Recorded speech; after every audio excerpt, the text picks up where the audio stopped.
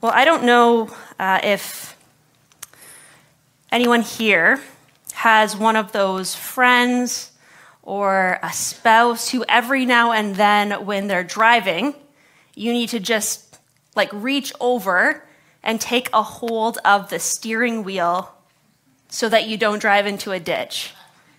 Anyone? Don't put up your hand if it's going to get you into trouble, okay? If they're here, you don't need to put up your hand. But I have one of those friends. And I love her very much. She's a wonderful person. And really, she is a great driver when she's paying attention. But it's a really big world out there, and there's lots to see. And so sometimes the paying attention part doesn't come all that easily for her. And many years ago, we worked together at a summer camp, and the two of us would often drive into town to run errands. And during that summer, we got this system down.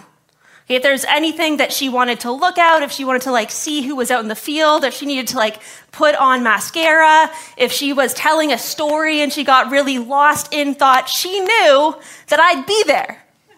She knew I'd be there. It was like a trust fall, right? She knew I would reach over and I would take a hold of the steering wheel until she was ready to get back into the game.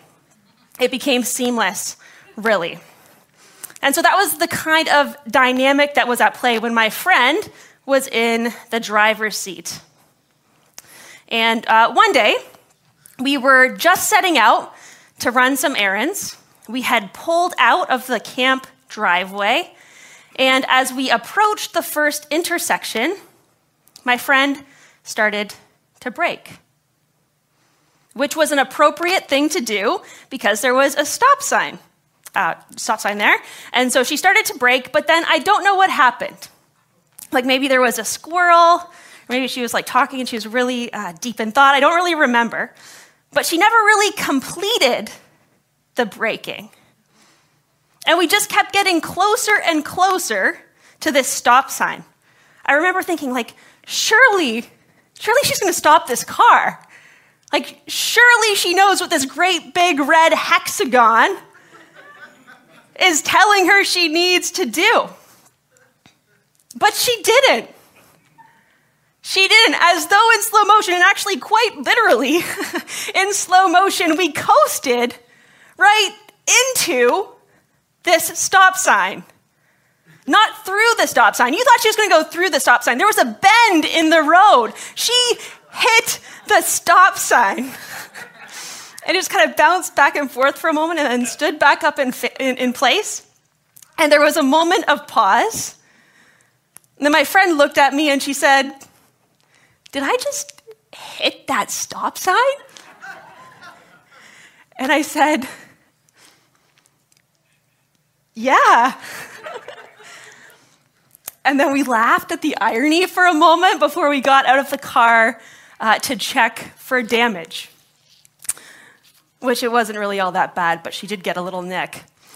We live in a world that is full of signs, right? Signs that prompt us to stop and to pay attention because they point to something beyond themselves. They give us important information about where we are and what's going on around us and what the situation requires of us, right? If you see a sign that has the letter P on it and it's crossed out with a red bar, you know that it doesn't mean you have to leave if your name is Peter or Penelope, right, or Patricia. We all know what that sign means, right? That sign means you can't put your car there. If you're out for dinner and you close your menu, you put it on the edge of the table, the waiter recognizes that as a sign that you are ready to give your order. If you're out in the woods, right, going for a nice little hike, and you see a guy get down on one knee and take a woman's hands into his own, you don't wonder why she isn't helping him up. Right? You know by his posture, by this gesture, that he is asking her to marry him, right? All day, every day, we are surrounded by signs and symbols that point to bigger realities, that help us understand what's happening in the world around us and that call us to respond appropriately. This morning, we are continuing our series in the book of John. And one of the unique features of the book of John is that it is structured around 7 things that Jesus does that John refers to as signs. Now, these are things that Jesus does that we would often describe as miracles. And when the other 3 Gospels, Matthew, Mark, and Luke, talk about Jesus doing his miracles, they tend to use the same word. Usually they use this Greek word, dunamis. And that word means power. But John tends to use a different word. When John's talking about Jesus doing his miracles, he uses the word semeion. And that word in the Greek means sign. And John does this very intentionally because he wants us to know that Jesus' miracles weren't just acts of kindness. They weren't just opportunities to show how powerful he was. Jesus' miracles were signs that revealed things about his identity, that revealed things about what God was doing in the world through him. Jesus' miracles were signs that connected him with the unfolding story of God's salvation, right? Breaking into the world, God coming into the world to redeem and restore his good creation. N.T. Wright describes the signs as moments when heaven and earth intersect with each other. Moments when heaven is opened and when the transforming power of God's love bursts into the present world.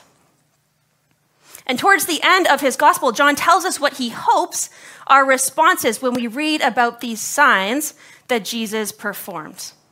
So John 20, verses 30 to 31, say this. Jesus performed many other signs in the presence of his disciples, which are not recorded in this book.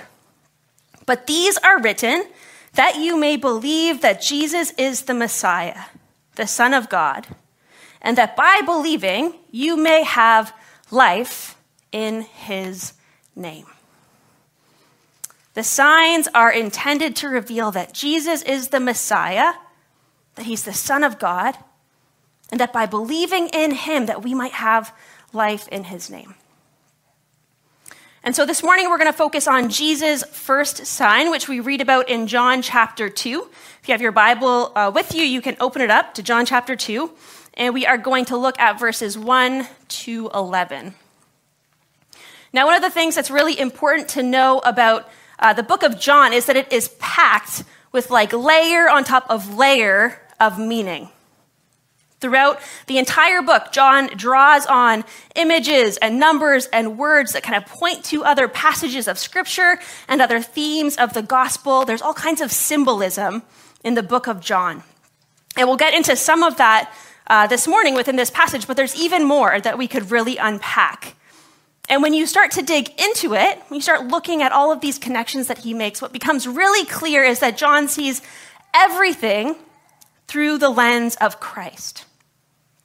Jesus is the one that all of Scripture has been leading up to, and he is the one that's paving the way forward into a new future for the entire world. So, let's dig in. John 2, verse 1. It says this. On the 3rd day, a wedding took place at Cana in Galilee.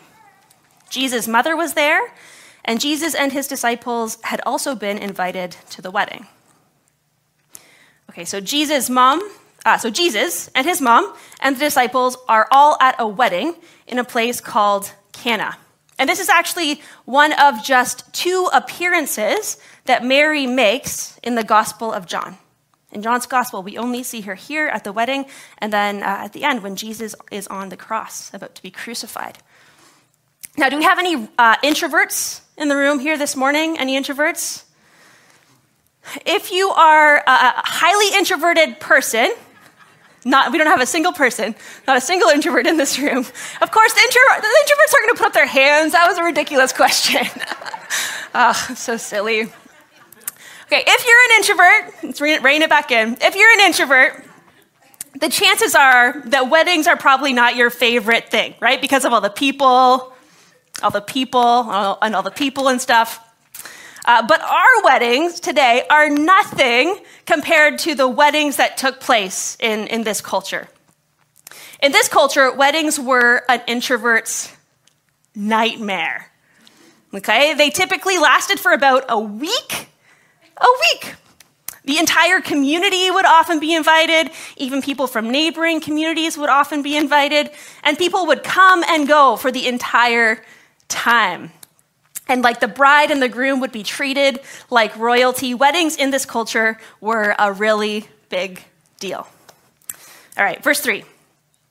When the wine was gone, Jesus' mother said to him, "They have no more wine."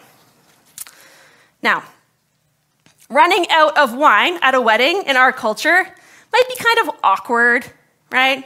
Might be a bit of a disappointment. But in this culture, running out of wine at a wedding was a catastrophe. Okay, it would have been humiliating. It would have been a terrible mark on this family's reputation. This is like an honor and shame-based culture. The couple probably would have become like the joke of the town for years to come, and the bride and groom would have considered it to be like a stain of bad luck on the future of their marriage. So Mary notices that the wine is all gone, and she points the problem out to Jesus. And then we get Jesus' response. Let's look at verse 4. It says, "Woman, why do you involve me?" Jesus replied, "My hour has not yet come." What? Right? What is going on here? Doesn't that seem like a strange response? Doesn't it seem like a strange response for Jesus to give to his mother in this moment? The first thing that is so striking, I think, when we hear Jesus' response is that Jesus calls his mom woman, right? Now, if you're a young person, or even if you're not a young person in the room, I don't recommend this. I don't recommend that you do this. The English word woman comes across in this passage. It sounds to our ears like it's rude, right? But in the Greek, that actually isn't the case. The word that Jesus uses to address his mom here means something like madam, or like my dear lady. This is the same word that Jesus uses to address his mom towards the end of the gospel when he's on the cross, when he's taking care of her, when he's on the cross. So it's not rude, but nonetheless, the response comes across as out of place. Right? And before I kind of digged into this passage, I pictured Jesus as like an angsty teenager, you know? Or like a millennial that wouldn't move out of his parents' basement. And his mom was like, "Could you get a job or something?" And he was like, "Get off my back, Mom. It's not the right time. I'm not ready." You know? It's kind of what I thought. That's what I pictured. And scholars have some different ideas about what dynamics are at play here. Maybe Jesus is kind of redefining his relationship with his mom as he transitions into this season of life where he's going to be going about his ministry. Maybe the motives that were driving Mary to ask for Jesus' help were kind of like off base from his mission as the Messiah, and he wanted to correct that before he moved forward and corrected the miracle. But I think what's most important here is that Jesus knows that the moment he starts performing miracles, he is setting out on his journey towards the cross. Jesus uses this expression, "My hour has not yet come," the one he used in this passage. He uses it again and again throughout the gospel until chapter 12, verse 23, when Jesus is approaching his death on the cross, and he finally says, "The hour has come." Right? Jesus knows where this is all heading. And as I've thought about this more, I've wondered what kind of conversations Mary and Jesus would have had with each other about what it would look like when he stepped into his role as the Messiah. I wonder what other dynamics were at play in this conversation. What kind of eye contact was being made? What tone of voice was being used? We don't get all of those details, but I bet that this was actually a tender moment between a mom and her son. This was a moment of tension for Jesus. This was a moment of resistance. It was a point of decision. So much hung in the balance of how Jesus responded in this moment. And then let's look at verse 5. His mother said to the servants, "Do whatever he tells you to do." Do whatever he tells you. Mama knows. Mama knows, right? Mamas always know. Somehow Mary knows that this is the moment. And she might not know how Jesus is going to intervene, but she knows that this problem is as good as taken care of when it's left in his hands, and that whatever he says can be trusted. Verse 6. Nearby stood 6 stone water jars, the kind used by the Jews for ceremonial washing, each holding from 20 to 30 gallons. Jesus said to the servants, "Fill the jars with water." And so they filled them to the brim. So Jesus has the servants fill up these huge stone jars that were used for Jewish purification rituals. He has them fill them up with water. And if you're like a metric system, kind of brainy kind of person, this would have been about 75 to 110 liters. It's the amount of water that each of these jugs held. And then verse 8, then he told them, "Now draw some out and take it to the master of the banquet." They did so, and the master of the banquet tasted the water that had been turned into wine. He did not realize where it had come from, though the servants who had drawn the water knew. Then he called the bridegroom aside and said, "Everyone brings out the choice wine first, and then the cheaper wine after the guests have had too much to drink. But you have saved the best till now."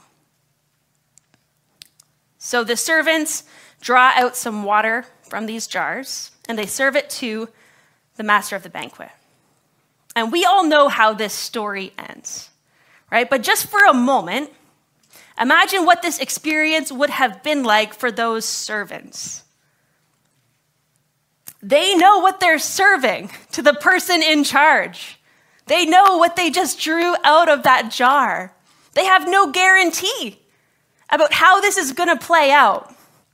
They just know that Jesus' mom said to do whatever Jesus says, and so they take the risk and they hold their breath. And the master of ceremonies is blown away with the quality of wine. And he pulls aside the bridegroom and he says, "Man, everyone else serves the good stuff first, right? And then they turn to the cheap wine as soon as everyone's a little tipsy. But you saved the best for last." And then verse 11, what Jesus did here in Cana of Galilee was the first of the signs through which he revealed his glory. And his disciples believed in him. Jesus' glory was revealed through this sign, and the sign inspired belief in his disciples. So this morning we're going to look at 3 layers of meaning that are all folded into this story. Starting with the real life circumstances as they kind of played out in real time in this situation, but then zooming out a little bit bigger and a little bit bigger and looking at how it speaks to the question of Jesus' identity and how it fits into the story of God's salvation breaking into the world. So on the most basic level in this story, we see Jesus intervene with compassion to address a situation of need, to address a real problem, right? He intervenes with compassion. A little while ago, I ordered some pizza. I put in an order online earlier in the day, and all afternoon, I was just waiting. I was so excited for this pizza. I was really looking forward to it. But about 15 minutes before the pizza was scheduled to arrive, I got a phone call from this pizza place. And they said, "We're really sorry, but we can't get you your pizzas on time because, get this, we've run out of cheese. Right? And on the outside, of course, I was like, oh, no problem. Don't worry about it. No big deal. But on the inside, I was like, you've run out of cheese? Who was responsible to keep track of the stock of cheese? You're a pizza place. You can't just run out of cheese. Whose fault is this? Who's to blame here? You know? And if it was you, like, I'm sure there's more to the story. No shame. It happens. But my first gut response was to go to this question of who could possibly be to blame? And isn't that so often our tendency when things go wrong? Whether it's running out of milk, at home, whether it's running into a challenge at work or dealing with social problems that are plaguing our communities, so often we get stuck fighting about who's to blame. In this situation, when everyone else would have been pointing fingers at each other and getting a buzz over who was going to be the next talk of the town, Jesus doesn't even raise the question. He's not worried about who's to blame. Do you know what Jesus is thinking about? Jesus is thinking about what God can do. He steps into this situation of scarcity where there wasn't enough, and he demonstrates God's abundance and generosity by making more wine than they could ever need. Scott McKnight calculated that this would have been equivalent to about 907 bottles of wine. I could have done the math, but I figured if someone else did it, why, right? 907 bottles of wine. And not just any wine. This wasn't like the $8 a bottle stuff. He didn't just spare the bride and groom from all that shame. He actually made them look good. Where in your life do you feel like you don't have enough? In our culture, we get really consumed with this, right? We are constantly striving for more stuff. We never feel like we have enough time. We often find ourselves feeling like we aren't enough, like we don't measure up. We live in a world of not enough. Stories like this remind us that we can trust in and rest in the joyful generosity and abundance of God. But there's more. You can turn with me to Isaiah 25, verses 6 to 9. And I'm actually going to go get a drink of water. So take a really long time to flip in your Bibles. I'm going to go grab my mug.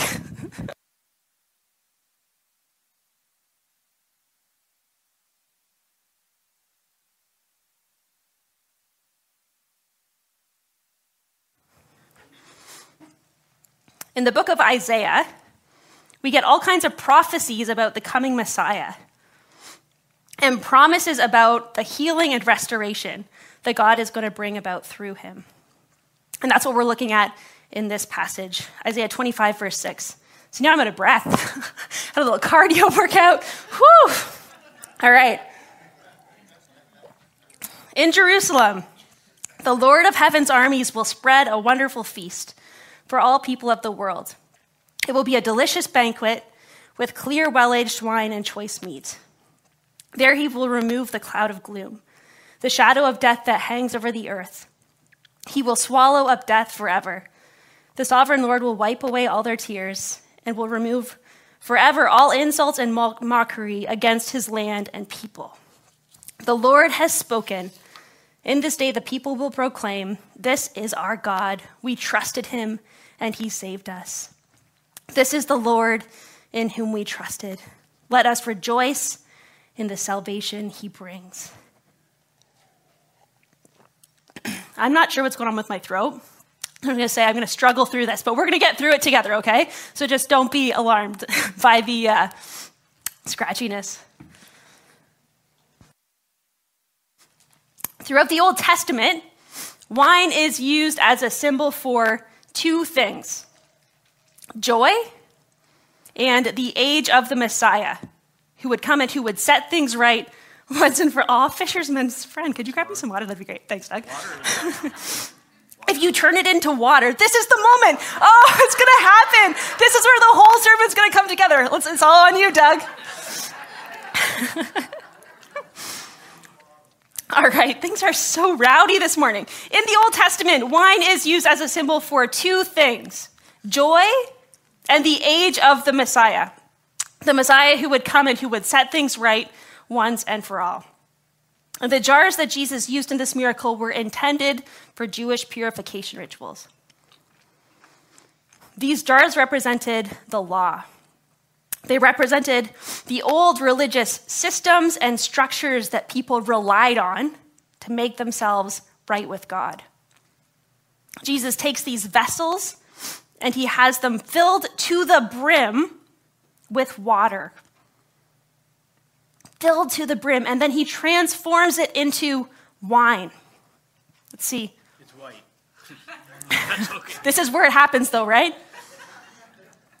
It's the best wine I've been. Not joking.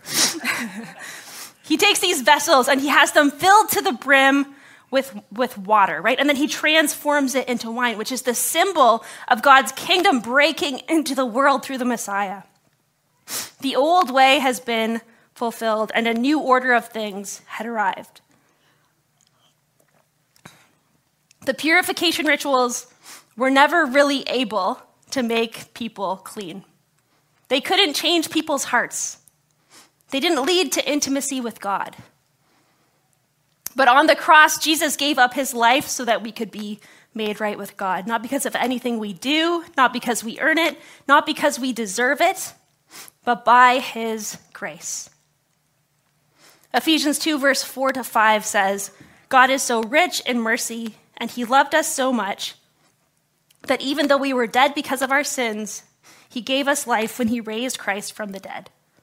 It's only by God's grace that you have been saved. This is the new covenant that we have in Christ. When Jesus went to the cross, he didn't just, Sorry, I'm struggling. When Jesus went to the cross, what did he give his disciples as a symbol of the new covenant? What was it? It was wine, right? Every time we take communion, every time we eat the bread and drink the wine, we are, or in our case, it's like the purple freezy juice, right? We are remembering this new covenant. We're remembering that the old is gone and that the new has come. We're remembering that we have been set free. So the first sign that we read about in the book of John gives us a framework to understand the rest of the signs. God is doing a new thing through Jesus. He is the Messiah, and through him, God's kingdom is breaking into the world. But there's more. There's one more layer. Do you think we can get through it? I think we can. In Jesus, the kingdom of God has come, and we get to experience glimpses of it, but it hasn't yet come in its fullness, right? And I don't need to convince you of this. You know that this is true. You guys are so cute. I just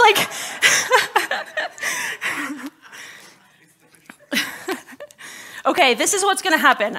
I'm going to finish the next few things I'm going to say, and then I need a volunteer to come read up one passage. And when I'm done, I'm going to be in complete better shape. Can I get a volunteer to read scripture? Okay, perfect. Okay. So we see this, right? The kingdom has come, but it hasn't yet come in its fullness. We're living in a broken world. And this sign doesn't just point to the new covenant as we experience it now, in knowing that we've been forgiven and that in knowing that we're filled with the Spirit. It also points ahead to the new heaven and the new earth, when God's fullness when God's kingdom will come in its fullness, and when everything will be made right. In the next chapter of the book of John, in chapter 3, we're introduced to John the Baptist, who refers to Jesus as the bridegroom. In 3 verse 28, John says, I am not the Messiah, but am sent ahead of him. The bride belongs to the bridegroom. The friend who attends the bridegroom waits and listens for him and is full of joy when he hears the bridegroom's voice. And this image comes up again and again throughout the New Testament, right? This image of the church as the bride and of Jesus as the bridegroom. In Revelation 21, verses 2-5, John describes an image that he has of the new heaven and the new earth. And he says it like this. This is where Eric's going to jump in and save my life. Right here, man. Yeah, thank you. So can you read it slow? I can. Revelation 21, starting at verse 2. And I saw the holy city, the new Jerusalem, coming down from God out of heaven, like a bride beautifully dressed for her husband. And I heard a loud shout from the throne saying, "Look, God's home is now among his people. He will live with them, and they will be his people. God himself will be with them. He will wipe every tear from their eyes, and there will be no more death or sorrow or crying or pain. All these things are gone forever." And the one sitting on the throne said, "Look, I am making everything new." Thank you. Thanks, Eric. All right. I'm recovered. The fact that Jesus' first miracle takes place at a wedding points ahead, right? It points ahead to the promise that one day Jesus will come again, and everything that's wrong will be made right, and everything that's broken will be fixed and put back together. All sickness will be healed. Every tear will be wiped from every eye. There will be no more sorrow or death or crying or pain. Our good God will make all things new, and we will live in his perfect love forever. So what does this mean for you and I today? How does this impact the way we live as we go about our day-to-day lives and do our work and interact with people and go through different challenges? Let's look again at that verse from John chapter 20. Jesus performed many other signs in the presence of his disciples, which are not recorded in this book. But these are written that you may believe that Jesus is the Messiah, the Son of God, and that by believing you may have life in his name. John's hope would be that this sign would draw you back to the core of the gospel, that you would believe that Jesus is the Messiah, the Son of God, not just believe it cognitively, but that you would let your life be shaped by the reality that you have been forgiven, that you are free from fear and sin and shame and the law, that you have been saved by grace through faith, and God's Holy Spirit is living in you. John's hope would be that we would believe, and that by believing, we would have life in his name. This is an invitation to trust in the joyful generosity and the abundance of our good God, and to live in expectation of the ways that he's active and moving in our lives. And what does that look like? Mary tells us the words that she left the servants with are words for us to live by. Do whatever he tells you. Do whatever he tells you. In other words, listen to what he says. Listen to what he says and step out in obedience. Because you can trust that he has your best interest in mind.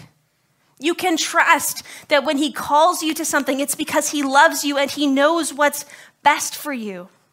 And he's going to lead you through it, even when things don't seem to make sense. And Mary knew this more intimately than anyone, didn't she? With that whole virgin birth thing, right? Those stone jars were really big. Filling them to the brim would have been quite a task. This was a big commitment. And the servants probably had a really hard time wrapping their heads around how 650 liters of water was going to do anything to move the needle when it came to solving the wine problem. They weren't given the details of how things were going to unfold. Like, they didn't have the big picture of what Jesus was going to do. They were just given one step at a time. But because they listened to Jesus and trusted him, because they did what he told them to do, even though it didn't seem to make sense, they got to be a part of saving this wedding and sharing the good news of the gospel with the people around them, and sharing the gospel with everyone who has read this passage ever since. When God calls us to something, we don't always get to know. Like, we don't always know how the story's gonna end. Often he just gives us the next step, right? The next right thing to do. And the call and the invitation of discipleship is to be attentive to the nudges of the Holy Spirit, to listen, and to live in a posture of surrender, to take the risk, to step out in obedience, to do the thing, trusting that God is with us and that he'll lead us every step of the way, and trusting what Paul says in Romans 8, verse 28, that in all things God works for the good of those who love him and have been called according to his purpose. The kingdom of God breaks into the world when his people do what he tells them to do. Not out of obligation, not to earn God's favor, we've already got it, but out of responsive obedience to the God who loves us and to the gospel that sets us free.